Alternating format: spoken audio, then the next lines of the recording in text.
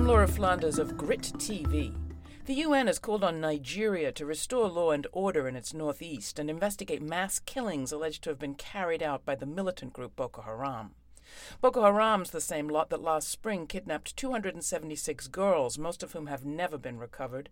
This January, while world attention was focused on the killings in Paris, Boko Haram waged an assault on two northern towns. Satellite imagery before and after shows Bega and its neighbor razed to the ground.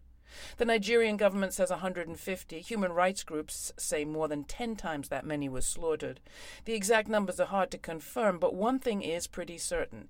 If what's been dismissed as a religious squabble in the north was taking place in oil pipeline territory in Nigeria's south, neither the government nor the world's most powerful nations would be watching the violence escalate. Black lives don't matter as much as white to the west, that's clear. But everywhere, #profits matter most. Nigeria is not some tin-pot state, the largest economy on the continent, one of the world's leading oil producers. It's not the government that's poor, only the vast majority of its people. Nigeria's seen billions of oil dollars flow through it, the lion's share to corporations including Chevron, Exxon and Shell. But the oil giants have kicked back plenty to Nigerian leaders in exchange for protection.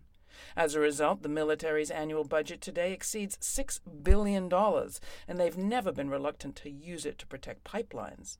In the mid-1990s, when demonstrations by the people of Ogoniland threatened to shut down oil production, much of the Niger Delta was put under military rule, and maintaining law and order led to the killing of leading Ogoni activists, including Ken Saro Wiwa.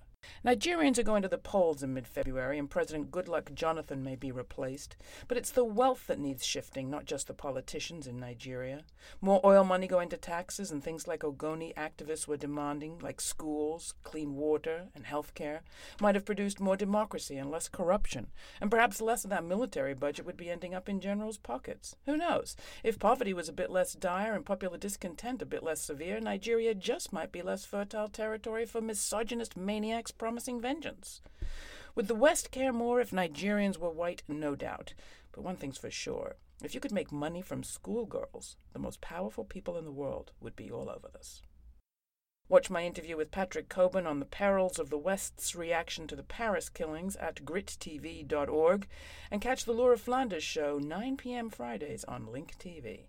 Stay in touch. I'm Laura at grittv.org, and thanks.